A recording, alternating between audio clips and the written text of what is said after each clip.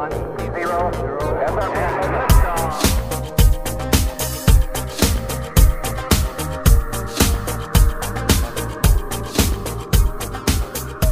guys, welcome to another episode of Filter. On this show, we recognize that the world can be a confusing place to live in.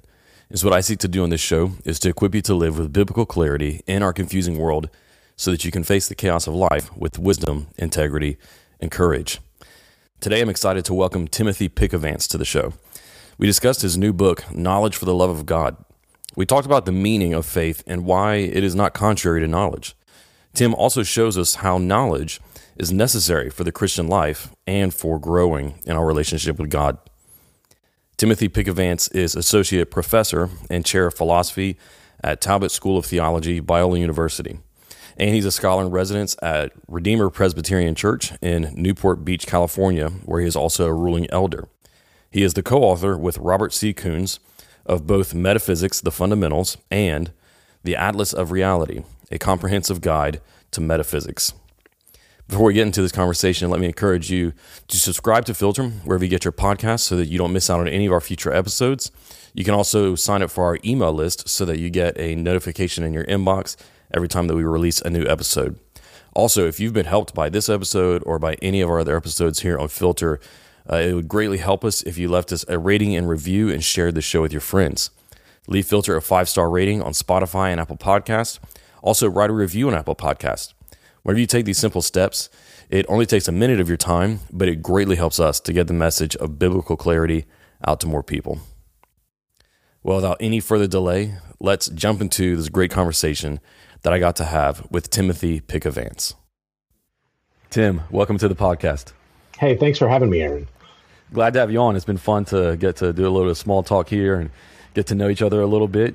You are a professor and interim dean at Biola University. Tell us a little bit about what you do and how you got to where you are today. Yeah, so I've been teaching at Biola in the philosophy department. We have a master's program in philosophy inside the School of Theology at Biola. And so I've been a faculty member here since 2008 when I finished my PhD at the University of Texas. So before that, I was a student in this very program. So I've been connected to Biola and the MA philosophy program since 2000 actually is when I started here. So I've been around a while and been teaching here for a long time now. It's been a great place to be. And then this year, I've stepped into the role of interim dean, and that's been a new kind of adventure, but I'm still connected to the students in the MA Phil. I'm actually teaching a class on metaphysics right now to our remote students, our students who do the program through online modalities. So yeah, I love it here. I think it's a great place. We're celebrating our 30th anniversary of the MA Phil this year, started by Scott Ray and JP Moreland 30 years ago. And at this point, I think we've sent something like 230 students on to do doctorates in philosophy all over the world. Wow. So it's been a joy and a privilege to be a part of this place for as long as I've been able to be here. Yeah. Yeah, that's great. And I've long admired the program and faculty, everything that you guys have going on at Biola. Important institution that you guys have there and important work that you're doing. And so I really appreciate that, all the work that you guys are doing. Well, thanks. I appreciate that. Yeah. You believe it or not, we got these students, former students, who are going off and starting MA programs themselves and trying to steal our students from us. So, we're like working our way out of our own jobs, I think. So, which, I mean, it's actually that, in all seriousness though, Aaron, this has been one of the great things to see is that the movement that's been going on here for as long as it's been going on is actually now branching off, and there are new programs like, or similar to anyway, the one that we've had here for a long time, starting up in other places, attracting other students with different sorts of emphases. I mean, it's really multiplying at this point, and that is just a joy to watch happen. It's been really, really fun. Yeah, and that really is great to see, because we need more serious work in Christian philosophy, apologetics. And so, yeah, it really is great to see that. Yeah. But yeah, we're having you on the show today to talk about your new book that came out called Knowledge for the Love of God. It's a great book. I've been reading it and really enjoying it. And so let's just talk about what inspired you to write this book in particular. Yeah, I mean, there are really two things. The first is, I teach mainly philosophy students in the MA program here at Biola, but I also teach undergraduate students, and mainly in basic theology and integration, which is a Biola sort of distinctive. And so for the last 4 or 5 years, I've been teaching these big freshman level courses. One of them in particular is called Foundations of Christian Thought. And in that class, we introduce students to the idea of loving God in every domain of life with your mind, with your work, understanding the role of the scriptures and so on. So and what I've seen is that those students are coming even to a place like Biola, right? And Biola is the kind of place you come when you really care about this stuff. Mm-hmm. Even these students are struggling to piece together why it is that God calls us to love him with not just our emotions and our will, but also with our mind. And of course, that's not a new problem, but it's just something that I've been encountering in a new and fresh way. And I over the course of teaching that class as much as I have, I thought that I'd developed some helpful ways to talk about some of these things. Yeah. And so I thought, maybe I should write this down in a book. And so I did, and it's now a thing. But more personally, with respect to me, I really dealt with a period between the time that I finished my MA here at Talbot and came back to teach, a kind of crisis that had lots of different elements, but some of them at least were about the role of knowledge in the Christian life. And part of what happened was that I was doing this doctoral work, doing high-level work in philosophy at a really sort of high-power doctoral program. And I came to a position where I was struggling to figure out why in the world would I continue to do these sorts of things in philosophy that weren't so obviously connected to showing people who Jesus was, who didn't know him at all, right? So I got into philosophy because I thought philosophy could help bring people into the church, right? That is, it has a kind of apologetic upshot, and I'm also just kind of interested in it. But what I'm trying to describe is a period where I was really wrestling with, why should I get up in the morning and do this work that doesn't seem so connected to that aim? And what I came to realize was that the life of the mind wasn't just about getting you into the door of the church. It was actually about your devotion to Jesus. And so the pursuit of God with your mind is important for your devotion to Jesus. And that was a revolutionary sort of recognition or sort of realization for me, even as someone who had been committed to the life of the mind on behalf of Jesus's church for a number of years. And so I thought that there was a little bit of a gap in some of the conversation around loving God with your mind. And I thought I could help maybe fill it a little bit in a way that would also help the students that I have, and then eventually my own children, believe it or not. Yeah. So that's kind of what motivated me writing the book. Yeah, that's great. And you start the book by talking about that personal journey that you went through and introducing the readers to what is your core task, which is arguing for the necessity of knowledge in the Christian life. And, I think, like you mentioned it before, there being a gap there in that conversation. This is something that I've read about in different times and a conversation that I'm familiar with. And so whenever I started reading your book, I thought I knew what you were talking about, like what your aim was. But then I realized where that gap was, like you just mentioned. Whenever I started reading and realizing, oh, no, he's doing something that is unique here. Because what you're doing is you're arguing for the necessity of knowledge in the Christian life. Basically, if I remember right, what you say in the introduction is we all understand that knowledge is important for coming to know Jesus, know what he did for us, and then how to become a Christian, how to be saved. But then after that, is knowledge necessary?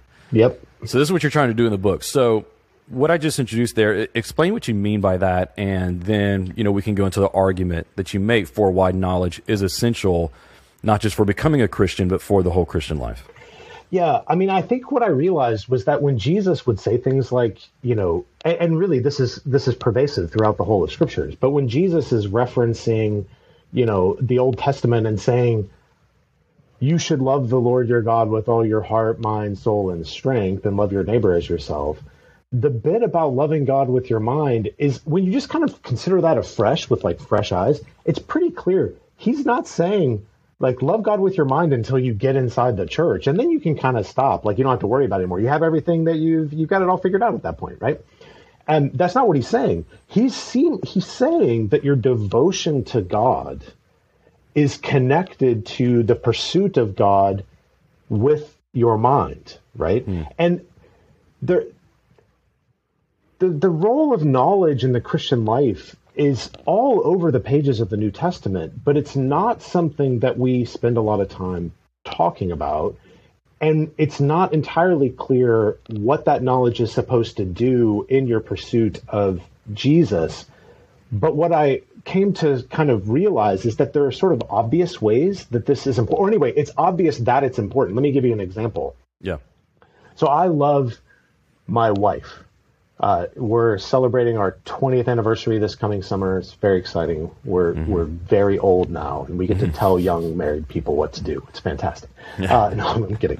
But so I love my wife, and it's pretty obvious to me that that love involves things like my affection for her. So what I feel when I think about her. But it's equally obvious that it involves understanding her, knowing her cognitively. Because if someone were to say, oh, you think you know your wife really well, you think you love her well, when's her birthday? And I was like, I don't know. Or, what color are her eyes? No idea.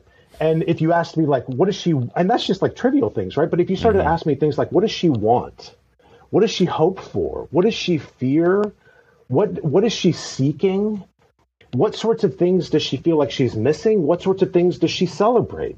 What makes her happy? What makes her sad? If you started to ask me those kinds of things and I had no idea what the answers to those things were, you would think I was crazy for claiming that I had devotion to my wife. Yeah. That would be nuts, because obviously when you love someone, you pursue them to understand them. That's not the whole story, right? That's not the only thing that we're doing, obviously. There's more to it than that, but there's not less.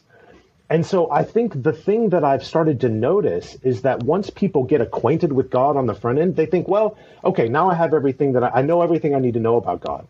And I just think we don't apply that standard to any other human relationship. We get into even marriages where we still have a lot to learn, a lot of ways to grow together. And that involves deeper and fuller understanding of the person you love. And so that's the big thing that I think is going on. That's why knowledge matters to the Christian life, because the Christian life is fundamentally about devotion to God, loving God well, and then loving your neighbors. And that requires understanding God, who he is, what he's doing, what he cares about, all that other stuff that you want to understand about your spouse, say. Yeah. No, that's so good. Now, what if someone said, okay, I understand, and you know what, I even agree with you, but I feel like I can know God through my feelings. I feel like I can know God through my experiences. Mm-hmm. So what are you trying to add to that? What would you say to someone who sort of pushes back with this? Because I know what you're getting at. Yeah, that we find the knowledge of God in Scripture and so on. Yeah, but someone who sort of pushes back against having that objective revelation. Mm-hmm. So I think that those sorts of things, the sort of first personal experience, and it's really even beyond that. It's actually what people like Eleanor Stump would call second personal experience. So it's experiencing a person where there's a mutual recognition of the other's personhood, right? So that kind of experience is extraordinarily important in the Christian life. I even think, and in fact, my academic work these days is about the role of things like emotions and other affective states in the life of the mind, and also in our lives more generally. So I think emotions and feelings and those kinds of experiences are vitally important, and we cannot ignore those. So I want to affirm the instinct of this person, which is to say, you can know God through those kinds of things. I agree with that 100%. But that does not stand in any kind of competition with the idea that I'm trying to sort of defend or sort of put forward and champion, which is that understanding the things that we do with our mind to grasp onto reality, to grasp onto truth, those things are equally important. We can't have one without the other in a life of devotion. In the same way, again, just going back to my experience with my wife or with my children, it's any real relationship where there's love involved. There's both cognitive understanding and there's the cultivation of experience and feeling and emotion and affect and will and all the other parts of the heart. So one of the things that I kind of go on about is that biblically speaking, the mind is not distinct from the heart, which is something that we often in our culture, we pit the mind and the heart over against one another. But biblically, and this runs through the Hebrew, and it's also true in Greek New Testament, that the heart encompasses the mind. It's more than a mind, but it's not less, right? And so in the case of why do we need to attend to our minds, it's because our minds are part of our heart. And we want to love God with our whole selves, right? That's what the heart is representing. We want to love God with our whole self. And that includes our mind. It's not some cold, unrelated thing. Because, again, if you want to love God well, you need to know what God cares about. And you need to know what God wants and what he doesn't want and what he worries about for you and all those other things, right? So those kinds of understanding are relevant to the rest of your life. And in fact, so one more thing, I know I'm sort of talking too long about this, but I think this is actually really important. Yeah, it's good. One of the ways to come to love something is to learn about it. And I think we all experience this, right? So often when people are bored with something, it's because they really don't get it, right? I have this conversation with people about soccer all the time. So I love soccer. I'm a Tottenham Hotspur fan, which is a tragic thing to be if you know anything about the English Premier League, but I am. And some people are like, this is boring. People say this about baseball too. Baseball's boring. Well, actually, if you kind of come to understand, like to know what's going on between a pitcher and a catcher and a pitcher and a batter and what's happening in the field when people are adjusting and adapting to different people. Like there's a lot happening. Same with soccer. The tactics are actually a really interesting thing. So there's not a lot of scoring. And in that sense, it's not that. It's boring in the sense there's not people putting the ball in the back of the net a lot. But if you come to actually understand, you start to see things you didn't see, and you actually find that the thing is interesting in itself. And this is a normal experience. People have this experience all the time when they get to university. They didn't think from the outside looking in, chemistry looks really boring. But once you start to get into the weeds, oh man, there's a lot of really interesting stuff going on here. So knowing actually cultivates certain kinds of feelings. And that goes the other way too. Like when you have affection for something, you move toward it, naturally speaking. Yeah. So I think our minds are one way that God helps us to draw near to him in even our feelings. So I just want to add that piece because I think that's so vital. If you ever don't like someone, try to learn something about them, and I bet you'll come to know or you'll come to like them a little bit more. Yeah, that's good and so true. So as we were talking before, my full-time job is I'm the pastor of a church that we planted several years ago. And, just seeing people's spiritual journey and seeing people come to faith and that experience after conversion, one of the primary marks that you see in someone who truly has come to know God or has really experienced a renewal in their relationship with God is that they are just hungry for knowing him. And they're asking questions about the Bible because they're reading the Bible so much more, asking for book recommendations or wanting to talk about books and so on because they're just so hungry for God. And I think something you said a minute ago is so important. This, how, as modern people, we divide between these two things. This is how it's called, like the mind and the heart, which like can be helpful to talk about as distinct things. But yeah, in the classical thought, Hebrew thought, they didn't make that clear distinction. And so whenever our heart is hungry for God, in other words, whenever we're hungry for an experience of God, we can't leave out the mind. Yeah. But conversely, we also can't, if we're hungry for him with our mind and we're filling up with knowledge of him, we can't leave out the affections either. We can't leave out that experience in our heart, like as we said before. We can't leave that out either. And I think that there might be some listeners who are listening to this and they're thinking, here we go, another couple of heady guys talking about how we need to read more books and blah, blah, blah. And, they say, but we're, the people who follow our advice end up becoming dry. Oh, yeah. And they end up using all their book reading as an avoidance of actually opening their affections to God. And I think that is a legitimate pushback, right, and concern. So as you argue for the necessity of knowledge, how do you also balance in with it, towards the kind of guys who might tend to be like me and you, who do live a little too much in our heads sometimes?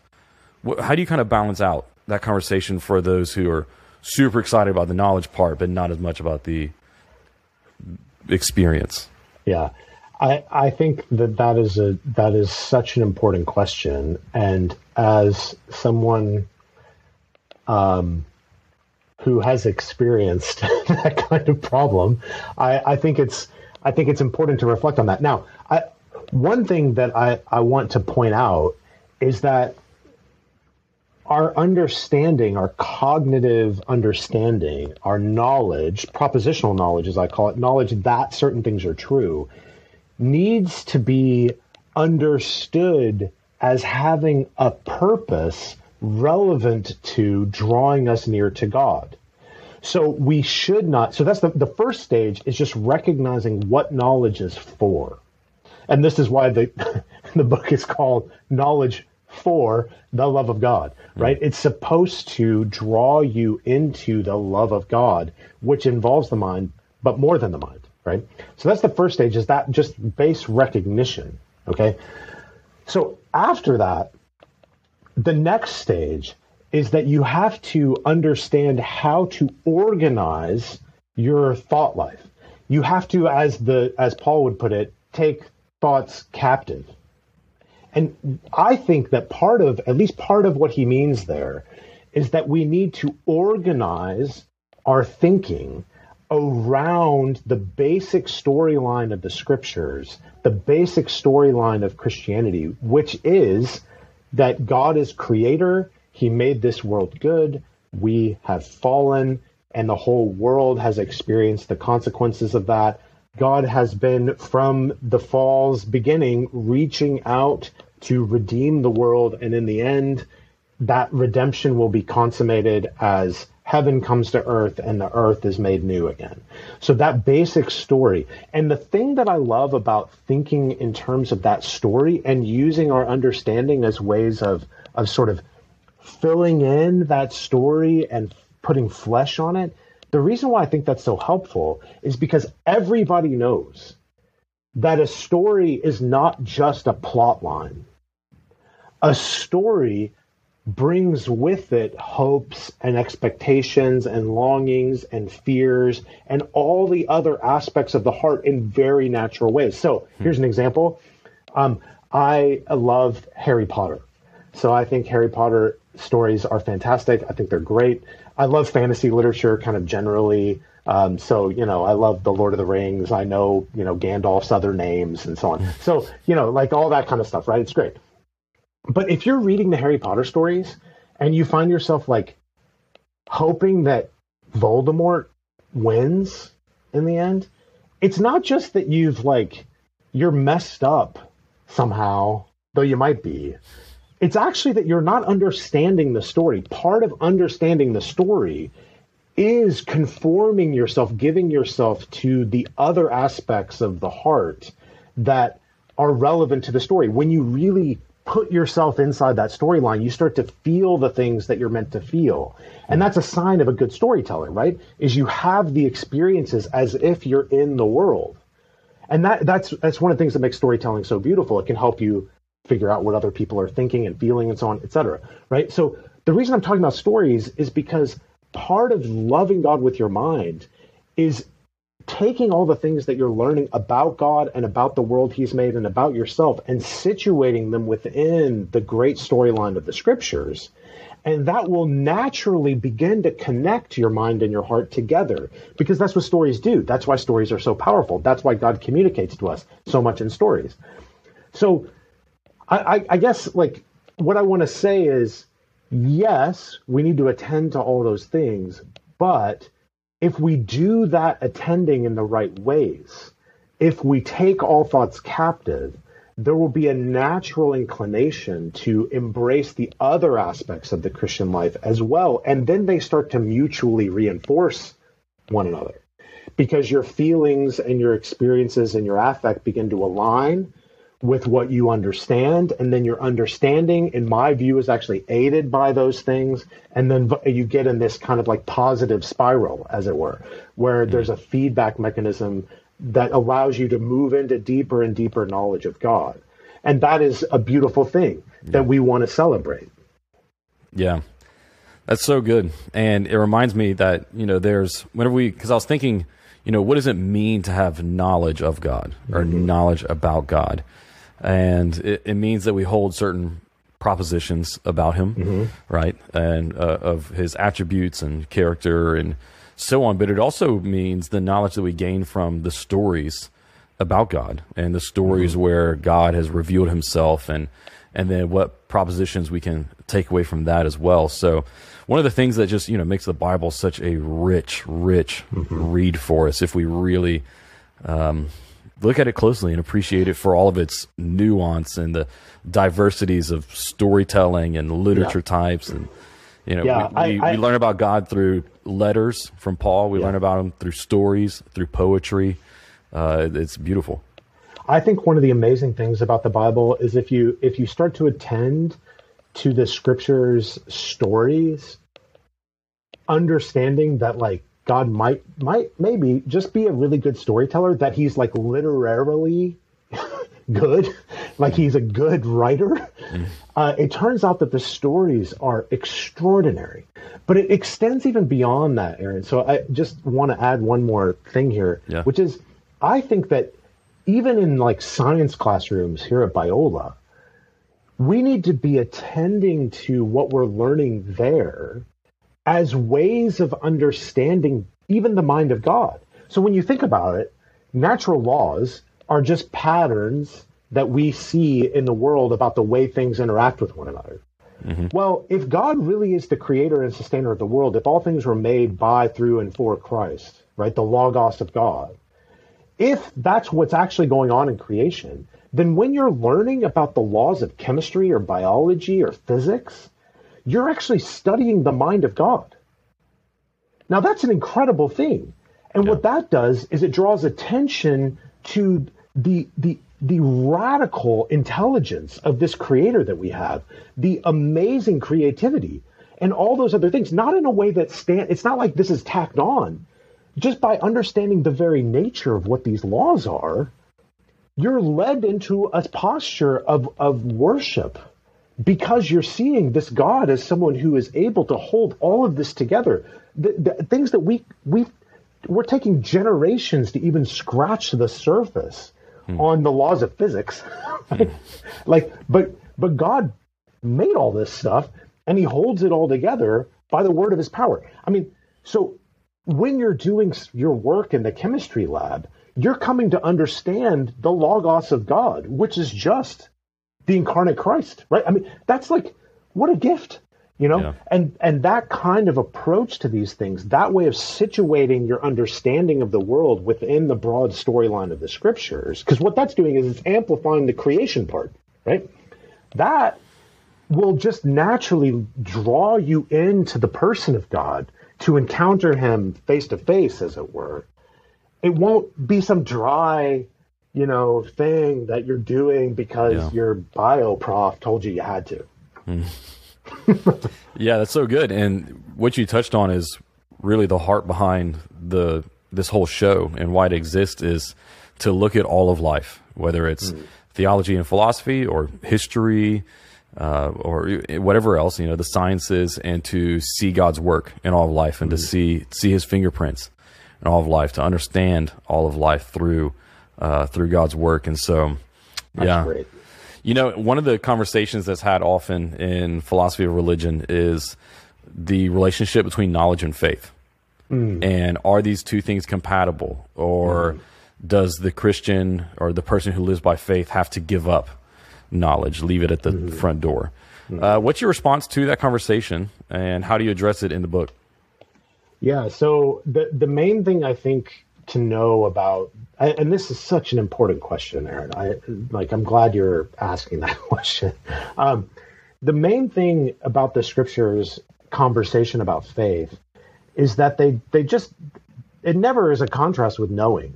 Now, it's a contrast with certain ways of knowing. And those ways of knowing are ways of knowing that our culture elevates be above the others. And here's what I mean.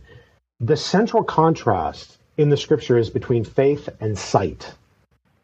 So that is the central contrast around faith, is between faith and sight. Now, our contemporary sort of, especially in the West, but I think this is something the West has exported to other places too, we overvalue seeing as a way of knowing. And I actually think that the way we operate sort of betrays that we really don't believe that really deep down, but it's the kind of thing that we hear a lot, that that seeing is believed, so like sight and the methods that sort of surround that bigger kind of like image, which are the empirical methods of observation and inference and, those kinds of things on the basis of experience, like five senses experience. Those are the things that, in some way stand in contrast with faith. Because what the scriptures say is that faith is a way of knowing things that are unseen. And you see this all over the place. It's in Paul's letters to the Corinthians. It's in Hebrews. And I mean, just think about Hebrews 11 and 12, right? The sort of hall of faith conversation. A big part of that is that these biblical heroes embrace God's promises, the reality of God's promises in the words of the author of Hebrews, from a distance. And what the author of Hebrews is saying is they didn't see them face to face. They saw them from far off. And that's actually an interesting thing to notice too. So though the scriptures contrast faith and sight, that contrast is played on by the authors of scripture, because what they see is that they see with eyes of faith things that are unseen. Right. So literal sight can't get you there, but the eyes of faith actually can see these things. And I mean, this is like a profoundly important thing, and I could go on and on about it. So I won't. I mean, if you want to see one application of this, I did a chapel here at Biola last semester, and you can go on Biola's YouTube channel and look at that. And I talk about Proverbs 1 and the way this, anyway, whatever. Now, why am I talking about all this? I'm saying all this because faith contrasts with literal sight, but it never contrasts with knowledge in the Bible. And in fact, what the authors of Scripture say is that our faith in Christ allows us to know things that would otherwise be unknowable. This is what the sort of ancient church would call faith-seeking understanding. So you have the eyes of faith, and that actually opens to you parts of reality that would otherwise be not open to you. In Hebrews, it's the creation of the world, for example. It's the deep future. It's the nature of Christ. It's the nature of sin and so on, and its connection to God's nature, and all those other things that are articles of faith, as it were, because they're things that are unknowable without the eyes of faith. And so what we see is not that faith and knowledge conflict. In fact, it goes the other way. Faith allows us to know things that we otherwise wouldn't know, because it postures us toward the world in a way of trust that opens us to the Word of God. So I just think from the point of view of the Bible, as it were, that's a mistake. Now, second thing, it's a mistake just from like ordinary notions of faith. Here's what I mean. We express faith in things all the time. Like, we sit down in chairs constantly, and that's an act of faith in a way. Like before you sit in it, you don't know, like you haven't seen the chair hold you up, right? I actually think you do know it's going to hold you up, but you haven't seen it do that. You haven't accessed it in an empirical way. Mm-hmm. It's it's an unseen reality. It's holding you up until you do it, right? But your faith in the chair is perfectly compatible with knowing about the chair, understanding the chair, even I think knowing that it'll hold you up. In fact, I think your faith is buttressed by this kind of understanding. Like if you're not just some know nothing about the laws of physics and about the way, chairs are made, like if you actually understand wood and how much pressure you can put on it before it collapses and all this other stuff, and you made this chair, like I actually think your knowledge of that thing amplifies your capacity to have faith that it'll do its job. Yeah. And this is true with people. Like the more we understand about a person who is faithful and trustworthy, the more we have faith for them to follow through on their word. This is the same with God, right? So I actually think that the other kinds of faith, like when you're talking about non-religious faith, it's really just kind of like crazy almost to say that knowledge and that kind of faith are incompatible. Yeah. Like that's it doesn't make any sense. And here's like the final nail in the coffin for this view in my experience is that in fact, sometimes it's irrational to lack faith because you know things. So like if you know a person really well and you know that they're trustworthy and you know that they follow through on their word and that they keep their promises and all that kind of stuff, and you lack faith in them, that we send people to therapy for that kind of thing, right? Their heart is not connected to their mind in the right way. So the lack of faith that they have is the irrational thing. It's standing against their knowledge, and that's the problem. So I think not only is it unbiblical, it actually just doesn't make any sense. Like when you think about faith just kind of in normal life. Yeah. So faith and knowledge are mutually reinforcing realities. Yeah, that's so Sorry, good. I got really excited there. Eric. No, it's so good. And yeah, I feel you nailed exactly. You've articulated exactly what I've felt every time I've read these, whether it's a scholarly article or just someone sounding off on a YouTube comment about how Christians cannot be people of knowledge as well, because faith and knowledge just don't go together. And I just want to say, you obviously do not understand at all what the Bible is talking about when it talks about faith in God. And you don't know what faith means at all. It's obviously based upon this bad assumption that faith is an intentional taking of a position with no knowledge or reasons at all. And that's the essence of what faith is. That's a position taken without any basis at all. And it's just so far from the truth. I think, Aaron, if we get away from thinking about religious faith, that point becomes almost inescapable. I mean, if you situate the conversation around faith in ordinary things, in ordinary people, it helps you break out of that in a way that I think is really useful. Yeah, it does. So sorry to interrupt you, but that I think that movement, you can only maintain that if you're sort of like organizing only around religious faith, because it feels a little spooky somehow. But it's really not. It's faith in a person who actually exists, right? In our case. And if that's right, then it should have some similar structure. It's not exactly the same, but it's going to be similar in structure to the kinds of faith we have in, our friends.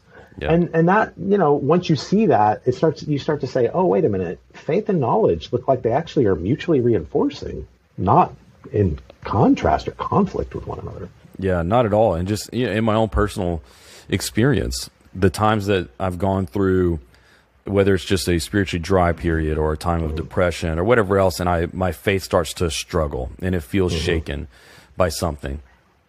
Anytime that I've started to question or, if I'm just in a really bad spot, what always brings me back near to God is what I've learned about him. And it's the years of growing in knowledge through reading books, through reading the scriptures, through, reading philosophy and apologetics. And over and over again, I've come to this place where I feel like the disciples in John 6, whenever all the crowds leave Jesus after he told them that, unless they eat his flesh and drink his blood, they wouldn't be able to enter the kingdom. All the crowds leave, and he's left with the 12, and they say, he says, well, what about you guys? And they say, where else can we go? Yeah. Like we're with you. We've gone through this far. We cannot go anywhere else now. And that's how I felt. The knowledge that I have on the evidences for the resurrection, the classical arguments for God's existence, just all these things stacked on top of one another. Mm-hmm. Whenever my faith is shaken, I feel just like I'm in the disciple spot where I say, I've got all this. Where else can I go? Yeah. It pulls me back, and it refreshes and restores that faith, along with the Holy Spirit, of course. Yeah. One thing that I'm thinking about that I want to get your thoughts on is, what do you think about sin's effect on knowledge? Can it hinder knowledge being able to bring us to God, and even from being able to grasp some and comprehend some knowledge about God?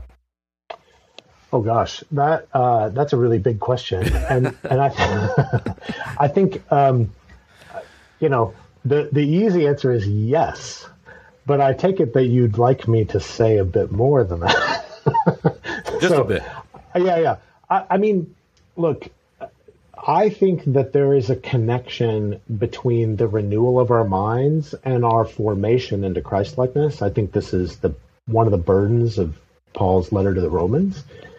And that's actually laid in the letter to the Romans, right? So that comes in Romans 12. And what you see in Romans 1 is the opposite of that, right? You see that the deformation of our hearts includes sin and also sort of cognitive distance from God, right? So these things are connected together. They're connected in some obvious ways. For example, if you come to believe that something is good when it's actually evil, then you're going to be led to do things that are bad, right? Mm-hmm. Because you've just got a mistake, right? And we see, this is a mistake that children make all the time. They think a thing is good, but they're just wrong, right? And so that's part of, instructing them. Now, there are ways that we can solidify in that, and sin does that, because I don't think that there is some gulf between our mind and our will and emotions and so on.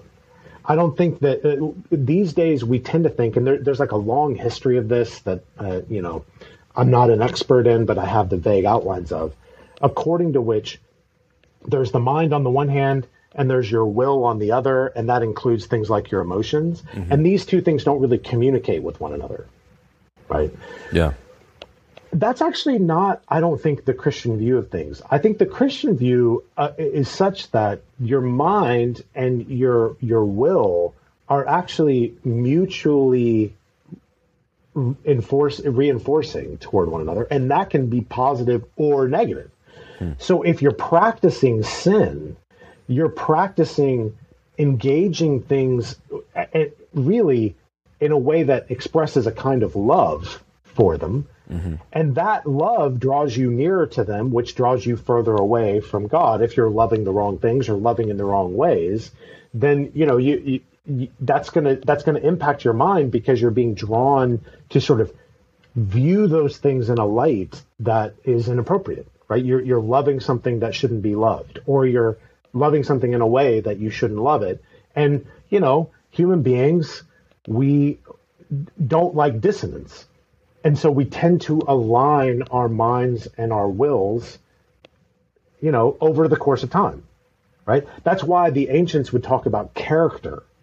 And character, the Greek word that we translate things like character, that actually is evocative of a kind of etching into stone or metal or something, right? And the idea is that character builds grooves. And those grooves are grooves of thought and also action, will, right? So I think that sin can draw you away from God, just like worship draws you in, right? So it's kind of like it's a two-way street. You can go either way, but there's one way that'd be better to go, And that's, the way that is leading you into formation. Does that answer your question, Aaron? Yeah, no, it's so good. So good. I think it answers it well. And of course, that was a really big question to ask. And there's a much, much deeper conversation that's been had on this, for centuries now. Theologians going all the way back through the Reformation and further back have been wrestling with, they call it the noetic effects of sin. And how sin affects our minds and knowledge and so on. So, but that was a great answer for this podcast. Yeah, I mean, Romans talks about it in terms of suppressing the truth. Yeah. Right. In unrighteousness. That's totally a thing, right? I mean, and it's not like I'm saying that as someone who doesn't do that. I mean, we all do this to some degree or other, right? Yeah. So it's definitely a thing. And I think when we're all honest, like in the quiet moments, when we're really honest with ourselves, like we can see the ways that we're good at rationalizing away our bad behavior. Yeah, absolutely. What do we do about that, Aaron? You're a pastor. I'm thinking of Hebrews chapter 4, whenever, the author says that the word of God is living and active, sharper than a two-edged sword, piercing down to where nothing else can divide. And that's why we need to be in God's word, because we can trick ourselves and be deceived and rationalize things, but the word of God is able to pierce through and divide and discern between those rationalizations. So there you go. There's my pastoral piece.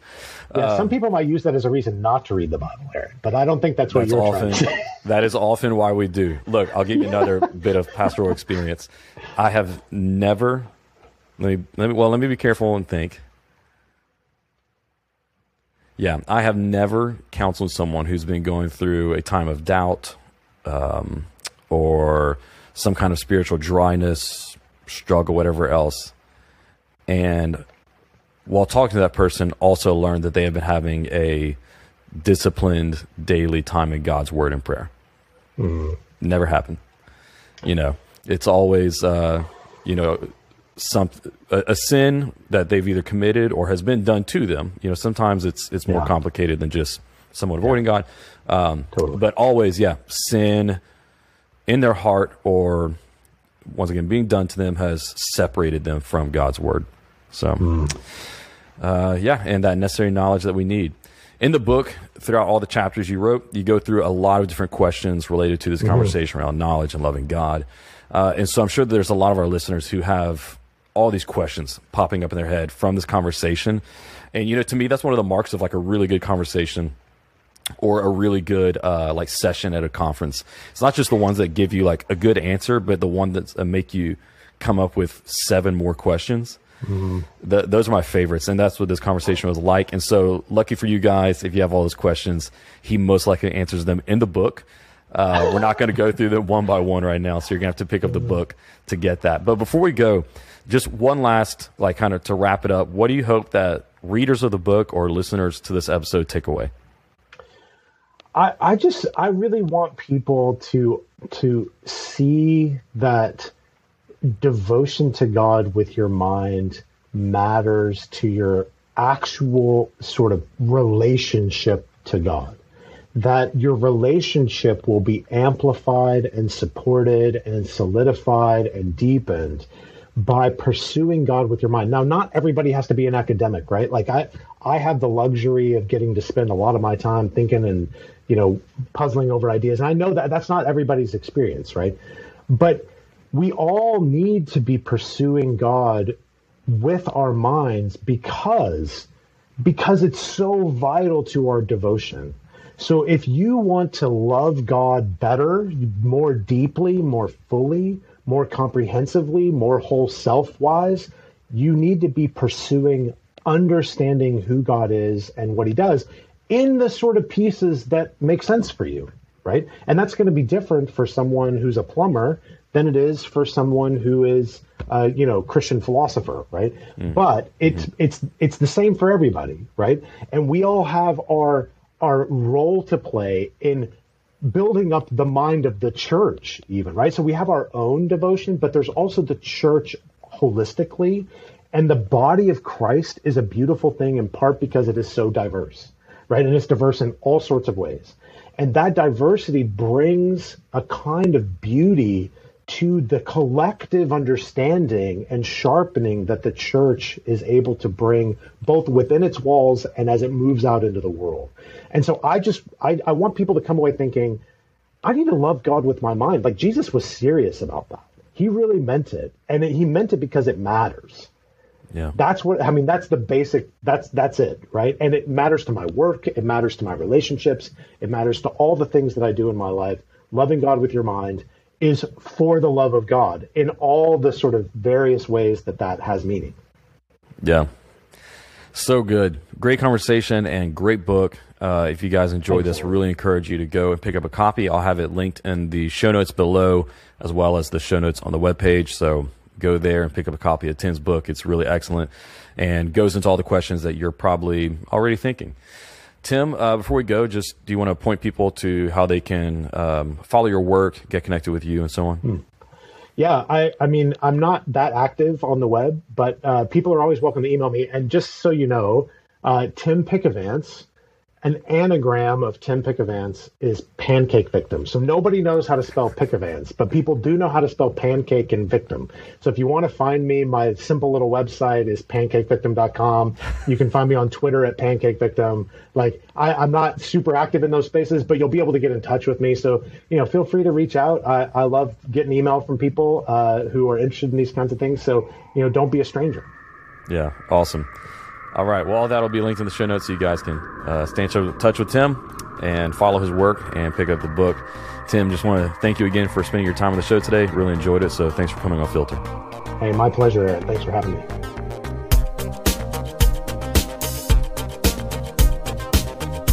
Thanks for listening. I hope this episode provided you with biblical clarity to live with confidence in our confusing world. If you enjoyed this episode and you'd like to help support the podcast, please share it with others, post about it on social media, or leave a rating and review. To catch up the latest from me, you can go to my website, aaronchamp.com. While you're there, subscribe to my newsletter so that you can be updated anytime I share new content. You can also follow me on Facebook, Instagram, and Twitter at Aaron M. Champ. Thanks again, and I'll see you next time. Until then, hold fast to the anchor.